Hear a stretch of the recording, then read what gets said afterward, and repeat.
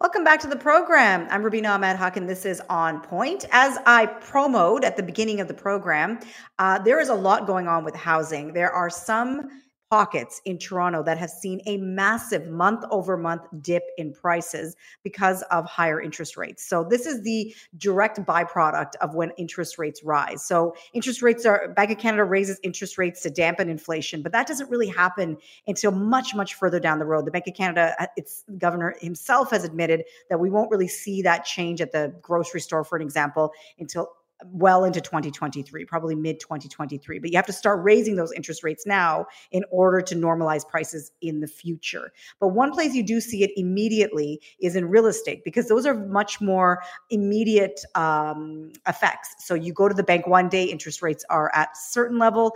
They raise interest rates, for example, during an announcement, they raise the prime rate, and all of a sudden it gets more expensive to borrow money. And so the bank won't offer you as much, because it's not like your salary has all of a sudden gone up to represent a higher, your ability to borrow more. And so when you go to bid for a house, you can't bid as much. And also there's a lot of fear in the market right now, because the Bank of Canada has said, this is not the end. We're going to keep raising rates until inflation cools down. Two neighborhoods in Toronto, West Toronto Lakeshore and West Midtown, have experienced a huge drop in home prices, 31%.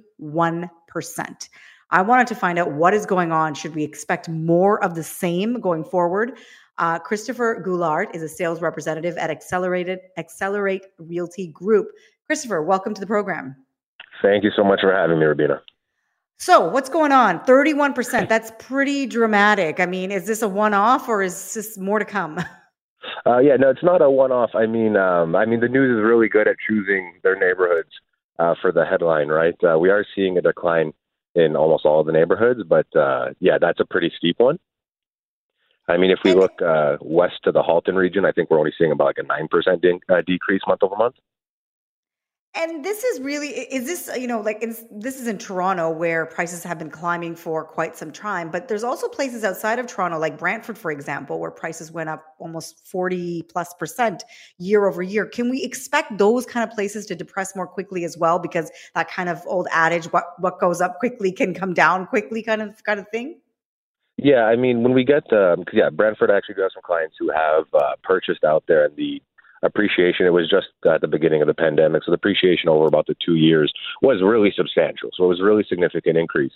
When it comes to the decreases, what we have to look at as well is the annual increase, right? So we're looking at the headline that shows the month change, right, for the 31% decrease. But I believe annually, year over year, we're still at about a 9% increase.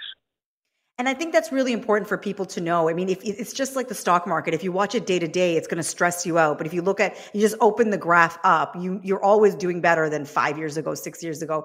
Even if you look back just 5 or 6 years, prices have almost doubled in some cases. And that's not going to change. It's not like your home price is going to fall 50%. Does this create more fear for buyers, especially who are out there right now, when it comes to how much they're willing to bid on those homes that they want to purchase? Yeah, and one, you put that perfectly. The long-term way to look at it is the way to do it. The fear, it does put some more fear in the buyers. Overall, it's a combination of a few things. Buyers were exhausted. It has been a grueling 2 years for buyers out there. Multiple offers, just constantly dealing with competition, losing out, the price is skyrocketing. So they got to a point where it is a lot of exhaustion. And truth be told, a lot of these headlines that we're seeing are the biggest fuel to the fire that is their fear.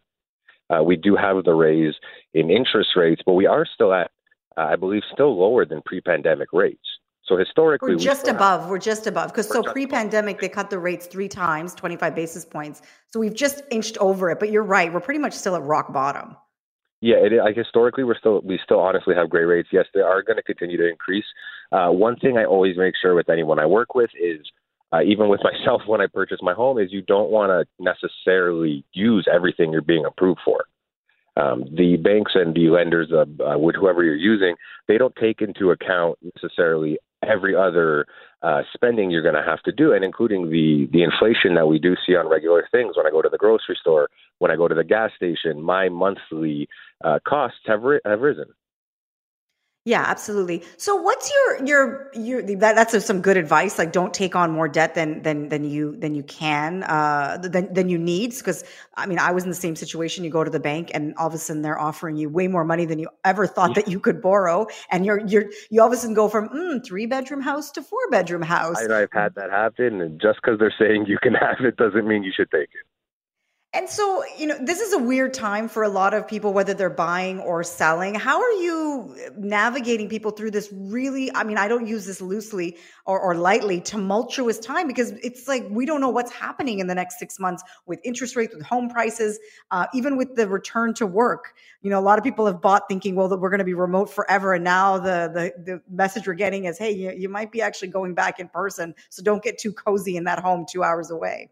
Yeah, so that's happening. I mean, in terms of the times now, I know the number one thing a lot of realtors say is we don't have a crystal ball. We wish we did. It's hard to predict. Most of what we can do is look at history, and from what I've seen is even in the times where we've seen, quote unquote, like crisis or deflation in price or decrease in prices, in the long run, like we were saying before, things do tend to go back up. It is a long-term investment. It's not something. These past 2 years are the outliers, right? Like this is not the way appreciation is supposed to work. Mm-hmm. So what's happening now tends to be more like a stabilization. So what I'm doing now is sellers I work with, the number one thing is, for the last 2 years, buying first tended to be the route of choice, just to make sure that they were able to get a home, because we've had sellers who sold and then they have a small window to find something. But, selling your house for the last 2 years was a sure thing for the price you were expecting.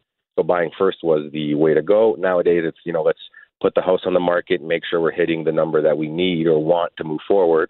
And the inventory has risen a little bit. Competition has lowered. So the ability to get that home in that smaller window is a lot more feasible. Christopher, thank you so much for joining us on the program today and breaking this all down, and for letting us know how you're helping clients, whether they're selling or buying, through this really crazy time in the real estate market. Thanks so much and have a great night. Thank you for having me. You too. That's Christopher Goulard. He's a sales representative at Accelerate Realty Group. One PSA for anybody out there right now when it comes to mortgages. Often people go to a bank and they think the bank is some sort of public service. They're going to give you money so you can buy your dream home. The bank is a business. Your mortgage is a product. And go with that sensibility, and you're probably going to borrow less. People get really excited when the bank puts a big number in front of them. They start changing their attitude about what kind of home they want, whether it be their first, second, or forever home. But really, your budget should be decided before you go to the bank, and you shouldn't change it based on the number that they give you. I'm Rubina Ahmed Haq. This is On Point, and we'll be back after a quick break.